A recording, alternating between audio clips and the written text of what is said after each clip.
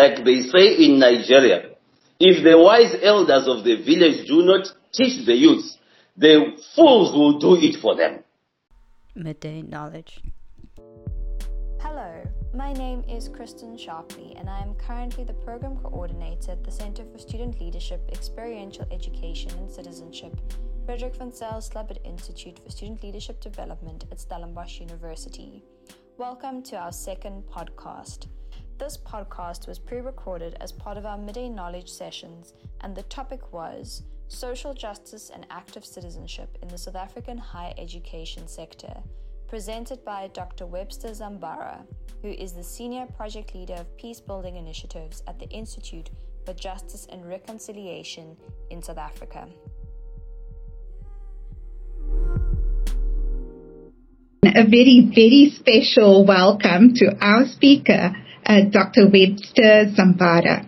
So our audience probably knows you, Dr. Zambara, because you frequently write opinion pieces in newspapers, and that's very, very widely read. And also we've heard you in media interviews. We've followed your debates as well, and you've done several high-level analyses of the political developments in Africa. So this is, I think, how we know you. And just to say that our Dr. Zambara is the Senior Project Leader in Peace Building Interventions. He's a facilitator, a trainer, a researcher, and his areas of passion are justice and reconciliation, conflict transformation, mediation, non-violence, peace building, human rights. So very, very pertinent to our current context, and we really look forward to exploring these areas within the topic of social justice and active citizenship today. So Dr. Zambara, your workshops and interventions are renowned for infusing the traditional African ethics and values of Ubuntu to creatively finding peaceful solutions to conflicts. And it is a privilege to draw on this knowledge, these insights, and the wealth of experience that you gleaned through your peace and development work in more than 15 countries across Africa. Such a privilege to have you here today, and welcome. Over to you. Thank you so much. I am so humbled. The privilege is actually mine. Thank you so much for welcoming me. And Stellenbosch is a very important university for not only South Africa, but for the rest of the continent, because it is evolving into a true African university. As a way of, my presentation is going to be as follows. I will introduce the day, like I've already started. And we will just go through quickly some historical realities that we are in here in South Africa. And then I will pitch the concept of social justice so that we are together. And then if I had more time, I was going to have even deeper time to look at the epistemological understanding of social justice in the higher education sector in South Africa. It's a broad aspect, but I will only touch on it. And then my slides should have, I think I saw a missing slide, emerging issues in social justice, but I will be able to speak to these off the cuff. Then we conclude. So in terms of, if we go to the introduction slide, it will be important for me to just share that the Institute for Justice and Reconciliation that I have been working with for the past almost 10 years now was formed in 2000 out of the Truth and Reconciliation Commission process. And one of the key things that we do here, which you should look for, is our renowned South African Reconciliation Barometer publication, which is a longitudinal research work that traces how the country is perceived by South Africans since the advent of democracy. So you can visit our website there. And we have many publications, including a very recent one that we put across only 2 days ago from our African Reconciliation Barometer.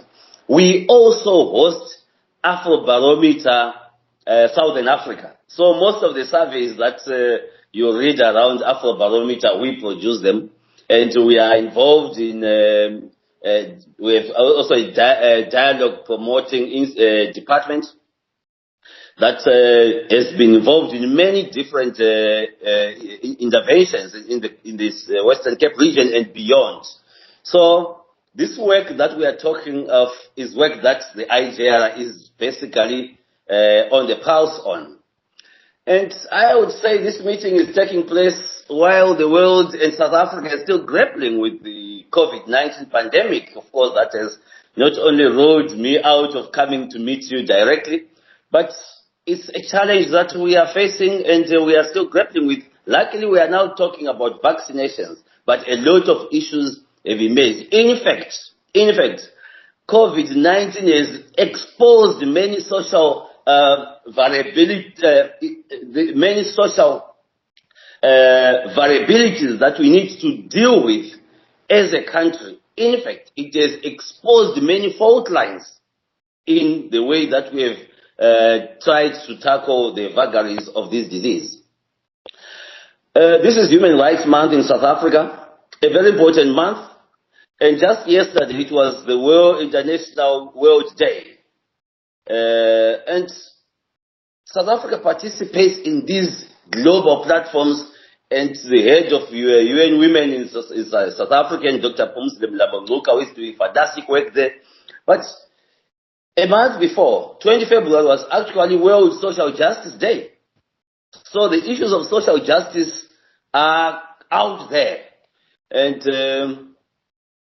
coming closer home, 9 March actually also commemorates the start of the Roads Must Fall movement, which was prominent and, in 2015, and a month later, on 1 April, Rhodes statue actually fell from UCT. But the Fallist movement, I know it also took precedence at Stellenbosch University. We are also in a global protest, Black Lives Matter movement, in the work of Floyd George's death in Minnesota in the hands of the police. But in South Africa, protesting and toy-toying is part of our world almost every day. So in this broad reality in life, the concept of social justice is as historical, is as present, and as futuristic as our lives, as humanity itself. It is the reality of the struggles and the resilience of the human spirit. And it would be important for us to locate ourselves within the broader historical epochs that South Africa has gone through. And I will just touch some of them. We are a country that did not escape what I often refer to as the unholy trinity of slavery and slave trade, colonialism and apartheid. That's basically the background that we experience. But before, along the way, we also have the Mfecane migration of around 1820 to about 1840, when the Zulu nation imploded. And some of the issues that we still have to deal with today, you can still trace some of the conflicts back there. But then, you cannot do away without speaking of colonialism, the role of the Dutch, the British, the Portuguese, and the Germans also goes spilling into other countries on these issues. And another historical epoch is the end of apartheid in South Africa and Namibia, which shapes the South Africa of today, particularly because we had so much aspirations in 1994, which we are still grappling for. It's important also to look at the rise of African nationalism, liberation movements and struggles in the frontline states, the countries that later on formed SADC, as they tried to assist South Africa to liberate itself from apartheid. And the advent of democracy and the post-apartheid development agenda then speaks to what we are going to talk about today. Just yesterday, one of the key findings in our occasional paper number 7 reads as follows in the South African Reconciliation Barometer.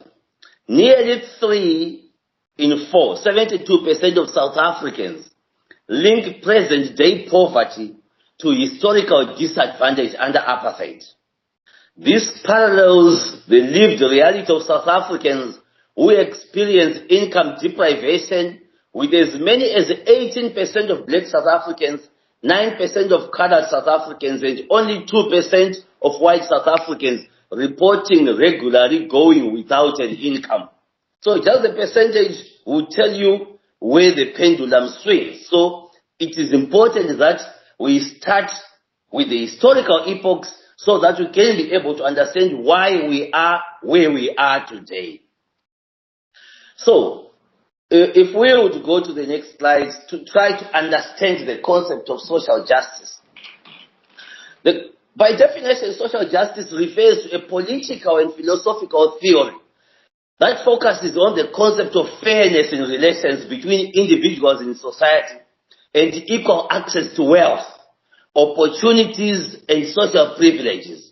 Put simply, social justice is looked at in terms of distribution of wealth, opportunities, and privileges within society. So when I drive into Stellenbosch, when I'm looking for some good wines, there is no way I cannot see the difference between Kayamandi when I get in and the other areas of Stellenbosch. So it is the reality that we have to deal with.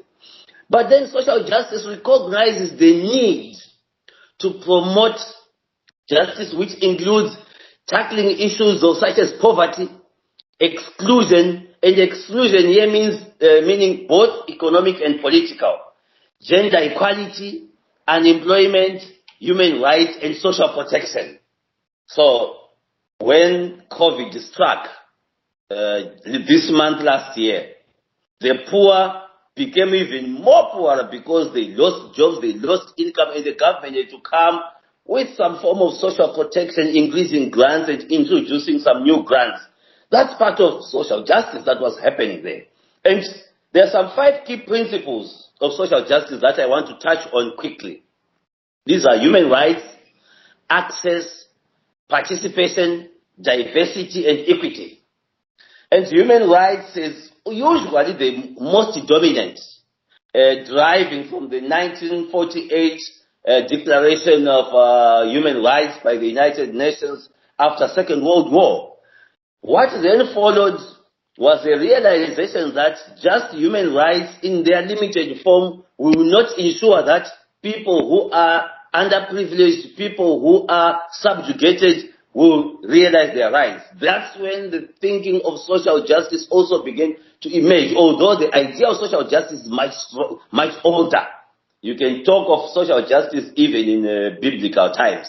It is much older, but in the present day, the dominance has been on human rights, and the world increasingly realizes that human rights and social justice, they go hand in hand. You cannot separate the two. Be they civil rights, economic rights, political rights, cultural rights, legal rights, that individuals and governments, organizations and institutions are obliged to observe and are obliged to uphold. And institutions, particularly including the University of Stellenbosch as an institution, how it promotes human rights within itself and across the promoting human rights for the global, broader national and global citizenry. Then, when we go more to social justice, then we speak to access. By access here, we are talking of being able to access essentials like shelter, food, and education, which are crucial for a just society. So, if access is restricted based on factors like gender, race, and class, it leads to suffering of individuals, communities, and society. So, when you put the apartheid world there, you could tell that there were others by race that were privileged more than others. When you put the colonial structure, you will find that there will be structural and cultural imperatives underlying those institutions and governance structures that would deny a certain section of the population to achieve or to live life equally with others. I can give you an example of one of my professors and mentor, Professor Johan Gautu, who is one of the leading thinkers in peace building where I am oriented. He visited Zimbabwe, then it was Rhodesia in 1965. Ian Smith had just declared UDI from Britain, Unilateral Declaration of Independence. And he said, Ian Smith said, the happiest African is a Rhodesian African. But to a young Gautum then, who visited, he discovered that for the same job, safe teaching, a white teacher would earn 20 times more than a black teacher for the same job at the same school. And a black teacher who was female would earn even less than a black male counterpart. From this, he devised a concept which is called structural violence, where there are structures that are put in place that limit some sections of society to achieve life to the full. And this is where you can place colonialism and apartheid, where the group areas act and other legal instruments were used to limit a section of society to achieve life to the full. So the issue of access is key. If you are denied access to education, if you are denied access to shelter, if you are denied access to food, then your life will never be lived to the full.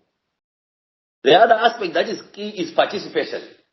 Social justice is not possible only if some voices are heard. In most cases, we have people who occupy important positions who have the habit of making decisions on behalf of the rest. Politicians are also good at that. They end up even eating on behalf of the poor. That's the crisis that we always have. So participation becomes key, such that I always like when workers and other organizations say there should be nothing for us without us. It therefore means all the vulnerable people, all the disadvantaged people who you want to speak of, if you want to find a solution for them, include them in making that solution, because you should know what they want and convince them that that is important. The other aspect of principle is diversity. Understanding diversity and appreciating the value of cultural differences are important, especially for policy and decision makers, so that they take into consideration those differences. So many situations you find men trying to make a decision about women without women at the table. It doesn't work. It has caused many disparaging effects and unwanted or unintended consequences that are negative when people do not are not involved in their diversity. But another aspect which is also key in social justice is equity. Equality is important, but it is actually equity that we should strive for, where individuals, especially those that are disadvantaged, are given tools that are specific for their needs so that they can get the same outcomes as the others. And there's always this analogy of having three people, one who is tall, one who is medium, and one who is short. A tall guy can see beyond the wall. What do you need to do? You need to give one box to the middleman, to the middle guy, so that he can also see beyond.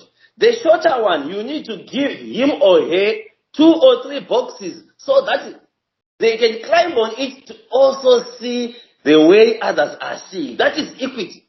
If you are looking at equality, there will be an argument that, no, in any case, you all went to the same school, you went to Stellenbosch, but you are not looking at the backgrounds. How are the backgrounds affecting a person to achieve the same result that may be achieved by another person next door? The issue of when black people mainly talk of black tax. How does a person in the same job, same salary, you may find that one can quickly rise in terms of life aspirations than the other? It's because there's no equity. While one is doing work, the other one is already taking care of the family and the extended family. So these issues They need to be looked at. But let us quickly go to social justice. I will be quite brief because the notes are quite broad. Social justice in the higher education in South Africa. And also this includes in Africa, basically. You know, epistemology is very interesting. It is the philosophical study of origins, nature, and limits on human knowledge, and frames what we know and what we don't know to exist, the reality of our lives. So, how we do things are shaped by what we are taught. So the historical reality that I alluded to earlier, the reality of imperialism, colonialism, and apartheid, the cognitive effects, the cognitive agenda, because they also shaped how we think and what to think. And its execution, it included such crimes as theft of history, denying victims any history. And this theft of history is such that I come from Zimbabwe myself. You will be told that the Victoria Falls was discovered in 1855 by David Livingstone. As though the Tonga people who lived there did not know that they were the falls. We have our local names. It is called Musiatunya, but it's not in the history books. You will be told that gold was discovered. You will be taught in school. Gold was discovered in Joburg in 1886. But many empires, many people that lived there were trading in gold before that time. So those are some of the issues that which history are we learning? I learned European history more than I did African history. I can recite even up to now the Second World War, the First World War. In fact, for our O levels, which is grade 10 here, our syllabus was World Affairs since 1919. And World Affairs was simply meaning European history.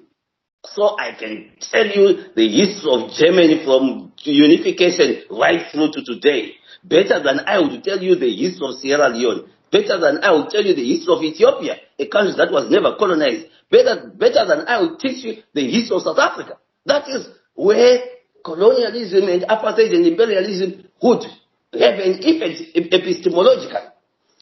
It actually calls something that my friend Samuel Ogacheni would say, epistemicize, killing of other people's knowledge. Linguicize, killing of other people's language by imposing of colonial language. You talk of 1976 uprisings here. It was about language. Why is it that when they talk about renaming of Cape Town International Airport, people were talking of, it could be named Winnie Mandela Airport. But somebody said, why is it not being called Kotor? Who knows about Kotor if we are going to our institutions of higher learning? They don't know it. It would appear that the San people and the Khoi people who lived here did not know that there was Table Mountain. No, we knew about it, but these historical epochs, they was just away such that you would think the packaging now even of rooibos tea has nothing to do with Africans who knew about it even before it was so-called discovered in courts. Culture science, the killing of other people's cultures. And that sets afoot cultural and social imperialism. No wonder why Steve Biko would conclude that the most potent weapon in the hands of the oppressor is the mind of the oppressed.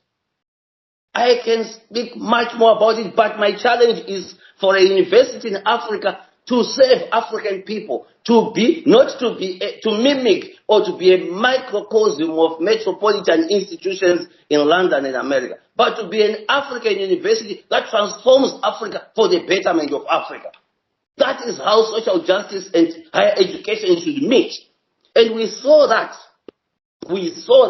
happening when students in March 2015 began to argue why there was these statues that were around and beginning to speak of decolonizing education. Fine, roads fell, but what else has changed? No, it's a bigger question that universities should think through. Currently, universities are churning out multitudes of employment seekers that are unleashed on our streets. Why is it that the African university is not producing someone who can transform their environment? Actually, the biggest question is, you find that our youth graduates for that matter. Their aim is to get a degree, and they would rather die crossing the river, crossing the Mediterranean, trying to go to Europe. But the youth in Europe there and in China, they are trying to find ways to come to Africa because Africa has not been explored.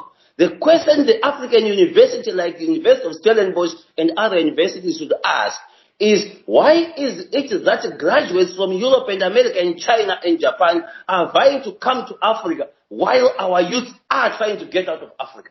What is it that they are seeing that our universities are not producing so that we explore our own continent? We can speak about this for the rest of the day. But what do we see?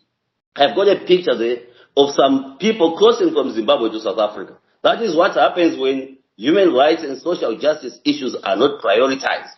They will cross the Limpopo River, jump across crocodiles, and congest the already congested South African economy. The other slide there is showing the picture of a government that is insatiable about sucking the poor dry through corruption. And the worst thing that we witnessed in the past few months is to discover that corruption has no morals. No morals to the effect of stealing PPEs. No morals to the effect of stealing and trying to corruptly gain out of a crisis like COVID. The current Zondo Commission is ongoing. We hope that one day it will bring justice to the rest of the people. And we've got some emerging issues that I spoke of that I don't see the slide here that I want to just touch on. And one emerging issue in social justice and education is the youth bulge. The median age in South Africa is quite low. In fact, 65% of South Africans are youth or below. So what are we going to do with them? If we are not careful, like they say in Nigeria, if the wise elders of the village do not teach the youths, the fools will do it for them. Let not the youth of South Africa and the youth of Africa in general be lost. Let us gain. Let it be the youth dividend rather than a youth bulge that can end up becoming terrorists. The other challenge, which is exposing us in terms of social justice, and that requires active citizenry, is climate change. Just a few years ago, 3 years ago, here in Cape Town, so we were towards day zero, right? So climate change, we have an experience of it. There is the recurring cyclones in Southern Africa. We just had 3 cyclones recently. And the recurring droughts that are affecting us. They are affecting our economies. They have serious consequences. Those are emerging issues that universities must begin to be innovative to come up with alternatives. The issue of power. 15 years ago, I was in Durban, and I was sharing a room with someone who had come from Burundi. I saw him with a solar light, and he asked where he should put the solar light, and I said, why do you want this small solar light of yours? He said, in case electricity will go. You know what I said to him? I looked at him in the eye and said, hey, this is South Africa. Electricity does not go here. Today, I am ashamed of what I said 15 years ago. So, can University of Stellenbosch be the champion to provide alternatives like solar that would make everyone have electricity and power? The other challenge is COVID-19 and its vulnerabilities that it is showing us, and disease generally, because we are not even out of other diseases affecting us. And the other emerging issue, femicide, gender-based violence. How exactly do you explain it that even students, they face this huge challenge? So, issues of gender justice cannot be separated from the broader social justice that any transitional justice movement that my institution and many other institutions will be going for should continue to champion. In conclusion, so that we have much more time, to at least some more time, I think the path of South Africa's social justice was paved by the TRC, but the road was never paved. It was only cleared, but it has not been paved. It's not a tarred road. In fact, new thorns are growing on that road, such that some people do not see any value in the TRC process. So we need transitional justice as the agency of now. And transitional justice passes through a bridge called justice for the poor, justice for the disadvantaged, reparations, compensation, apologies, memorials. All those issues will bring together a rainbow nation that just Montutu dreamt of. In this part of the world, we are quite lucky to have the philosophy of Ubuntu, which is a value-based system that can be achieved.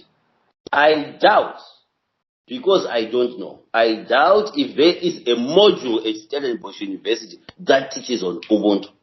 I don't know of any university that has got a module that teaches Ubuntu and what it means to us. Another South Africa is possible if we teach each other that I am because you are, therefore we are, based on the success, respect, and fruition of all humanity.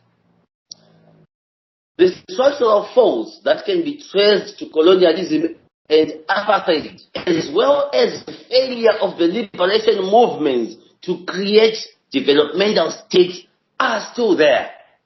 And these are challenges that we need to tackle. These are challenges that a university needs to tackle. When Stellenbosch flourishes, the rest of the universities will also flourish.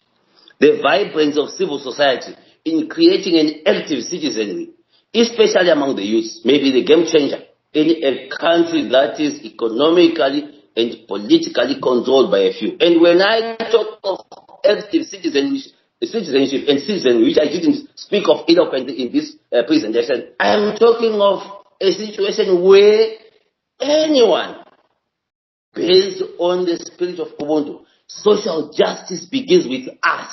We are all players. You cannot look away when women are being killed by men. You cannot look away when children are being killed mainly by men. You cannot look away when corruption is continuing. You cannot look away when some people are deprived of their right to education. You cannot look away when the health delivery system is crumbling under corruption. On this, I want to again thank you that you have given me these opportunities to share my thoughts, and I will leave it that we can have some time to discuss.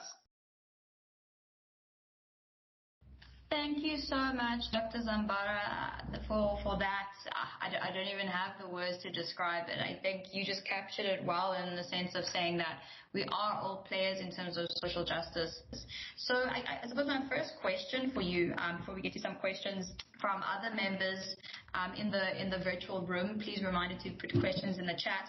My first question for you is, based on your experience and your work and everything you've observed, why is it that those that are in leadership, those that are in positions of power, see it as a point of negotiation, still see social justice and how it speaks and as it embodying human rights? Why is it still a point of negotiation for so many? The challenge we have is that power and privilege is so sweet and will not be given out easily. Now, what is often lacking in our socialization and also in our schooling system is to also educate those that are privileged, for them to realize that if we have equal access to everyone, it does not mean that we have less. Get me right.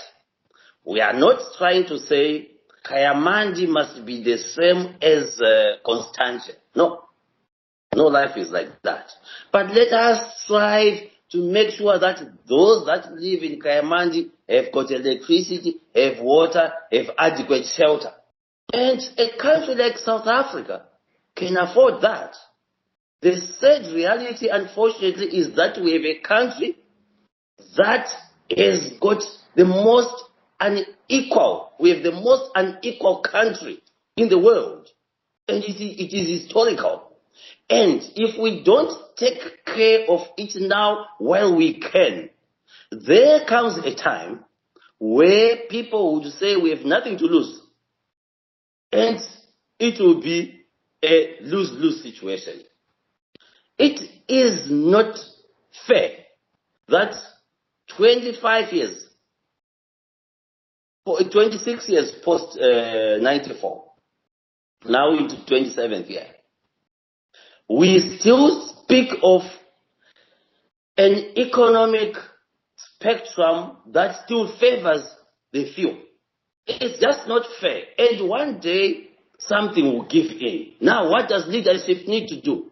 Leadership needs to convince those that have more.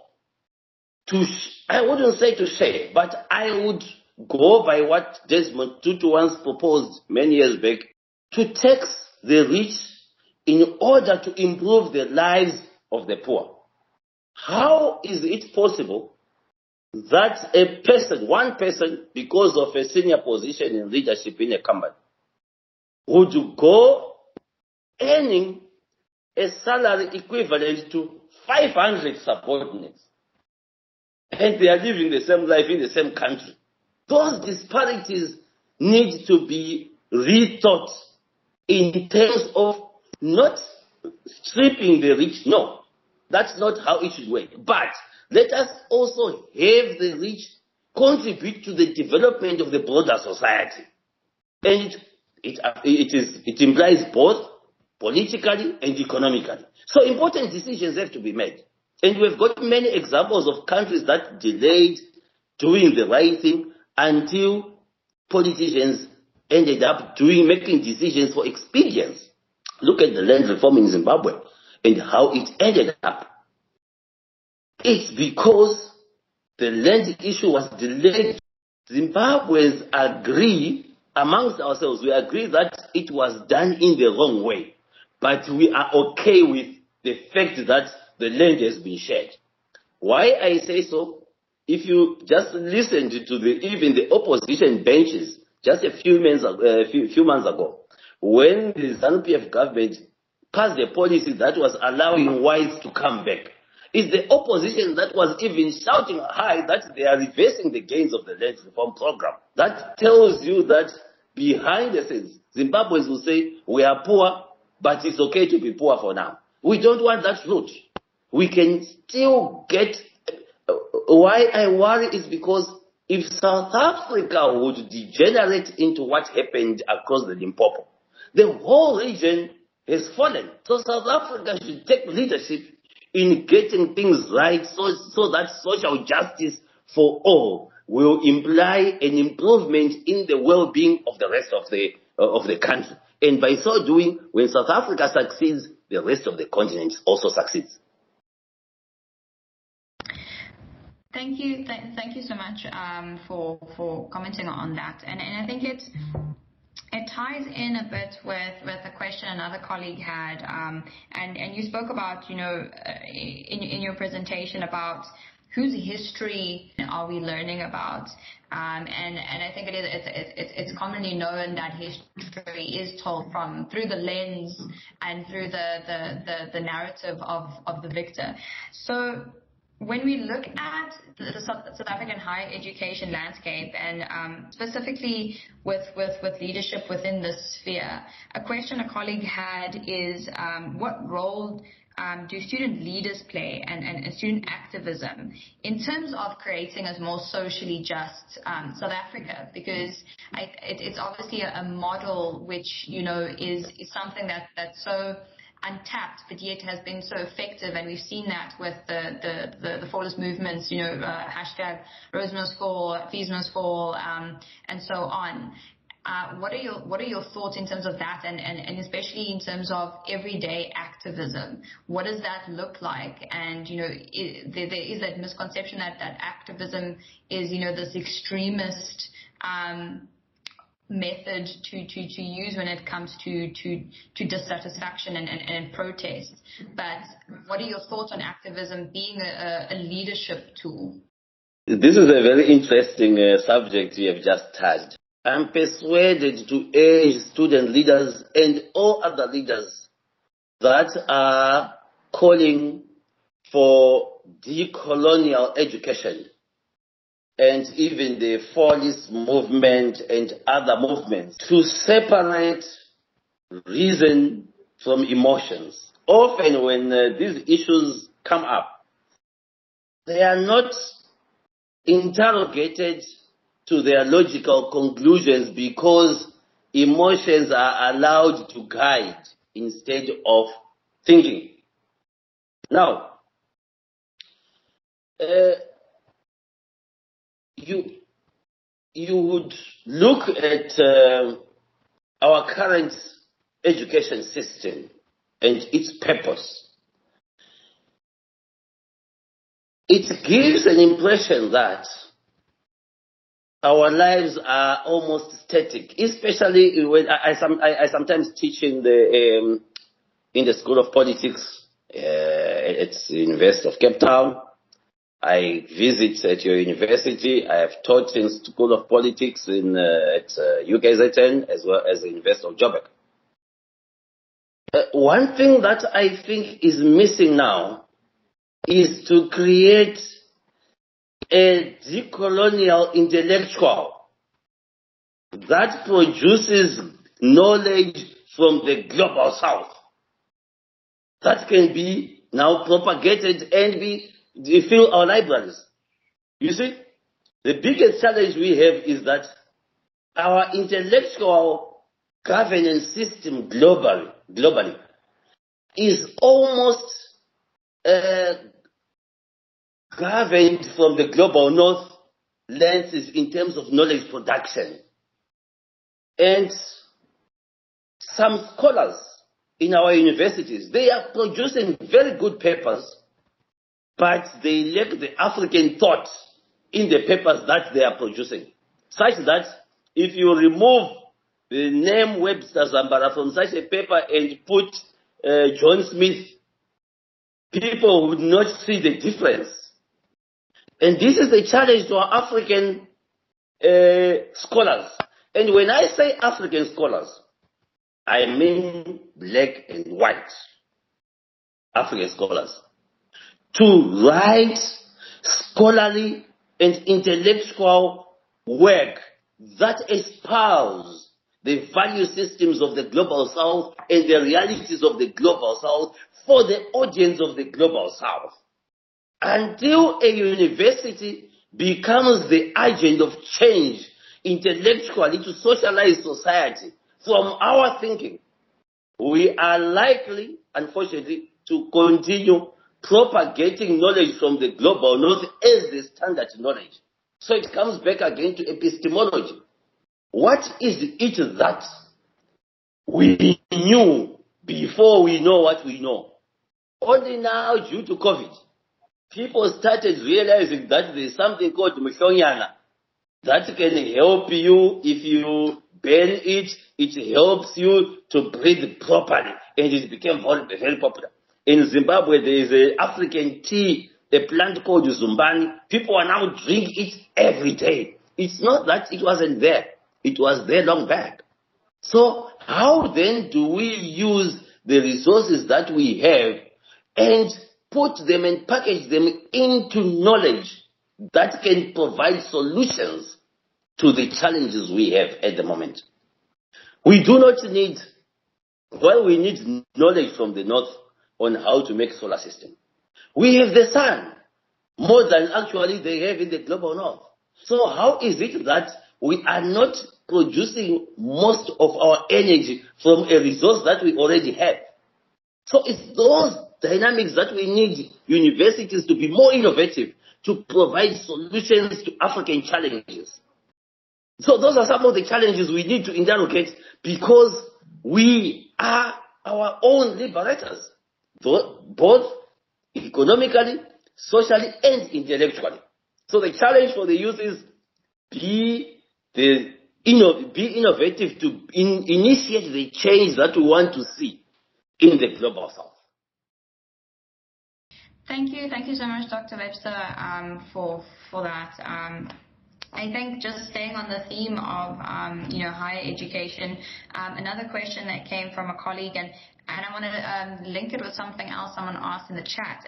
So you mentioned in your presentation, that Ubuntu is something that you don't see at universities. There is no module or if you had to say a formal learning in terms of Ubuntu. So the question a colleague had is, so given that the vision of SU is that it will be Africa's leading research-intensive university, what advice do you have for Stellenbosch University and student affairs practitioners and the role they can play to make social justice by default part of our work? And I think, when you mentioned about Ubuntu and what it embodies, how do you see that, how can that essentially be a framework used in terms of how student affairs practitioners approach their work? Interestingly, the concept of Ubuntu, while it is very, the philosophy, while it is so much ingratiated here, it is almost prevalent across Africa. When you cross Limpopo in Zimbabwe, it becomes UNU. When you are in East Africa, it's UTU. In Central Africa, they also have that concept. We are now forced, which will be my intervention, to be more realistic to who we are. So a university like Stellenbosch needs to embrace more research and researchers from other parts of the continent if it is going to influence the rest of the continent. Added to that, exchange program with the universities is one area that I find very, very interesting. Most African universities that are right at the top, like your Stellenbosch University, UCT, WITS, and that, when they talk of exchange programs, you want to hear them, they want to tell you, no, we've got our people, they are going to Harvard, they are going to London School of Economics, they are going to Bochum in Germany, they are going to Japan. That is the exchange that they value. They don't go on to integrate some exchange programs and initiate some exchange program with other African universities in other smaller, poorer countries to also learn from them. So in the end, it would seem like knowledge only flows from the global north to the global south. However, in these small universities in our African countries, you will find European and American researchers there creating knowledge, educating knowledge. Why don't we find University of Stellenbosch partnering with the University of Zimbabwe on projects, partnering with the University of Zambia, partnering with the University of Mombasa in Kenya, so that we produce African knowledge that is important for Africa. Now, there is the African Continental Free Trade Agreement that is just coming to being. Stellenbosch is known for agriculture, including vine. Wine is the most important wine region on the continent. Imagine if University of Stellenbosch would also open other smaller, contribute to knowledge with smaller universities, even in Nigeria. Nigeria is the most populous country in Africa, with more than 200 million people, such that South African business can link with other African countries to promote African Continental Free Trade Area. So that's the thinking that sometimes lacks, where we want only to leverage our knowledge validation systems to universities in the global north, and we do not want to be associated, perhaps because it's not lucrative enough and it's not flashy to be said, I'm going on sabbatical to Rwanda to be there for 3 or 6 months as a scholar. And that has to change. Until that changes, we end up having what I referred to earlier, where you have universities that are microcosms of the global universities, such as University of Cambridge, University of London, and other universities. Not that we should not learn from them. No, let us continue learning with them, but also let us be leaders in discovering Africa. We have a continent to be discovered. And if we don't discover it, the Chinese will come and discover it ahead of us. And they are already doing it. They started politically, but they are going to own the knowledge of our continent while we have old universities like University of Stellenbosch that celebrated the centenary. Thank you so much, Dr. Webster. I think very briefly we have one more question, quite an interesting one. It's about tax reform. So the question is tax reform the answer? We understand that tax allows for redistribution, but we are also aware that politicians / the 1% become lobbyists, lobbyists, to change policies to allow for tax policies to benefit them in terms of rebates. What other alternatives are there in addition to tax reforms if implemented with policy reviews? That's a very interesting, it's a debatable aspect of our economies. And I am not an economist, but my thinking from a social justice perspective is that it is not only morally wrong, but unfair that the disparities within our salaries should continue. They can't continue. Look at the CEO of Ackermans.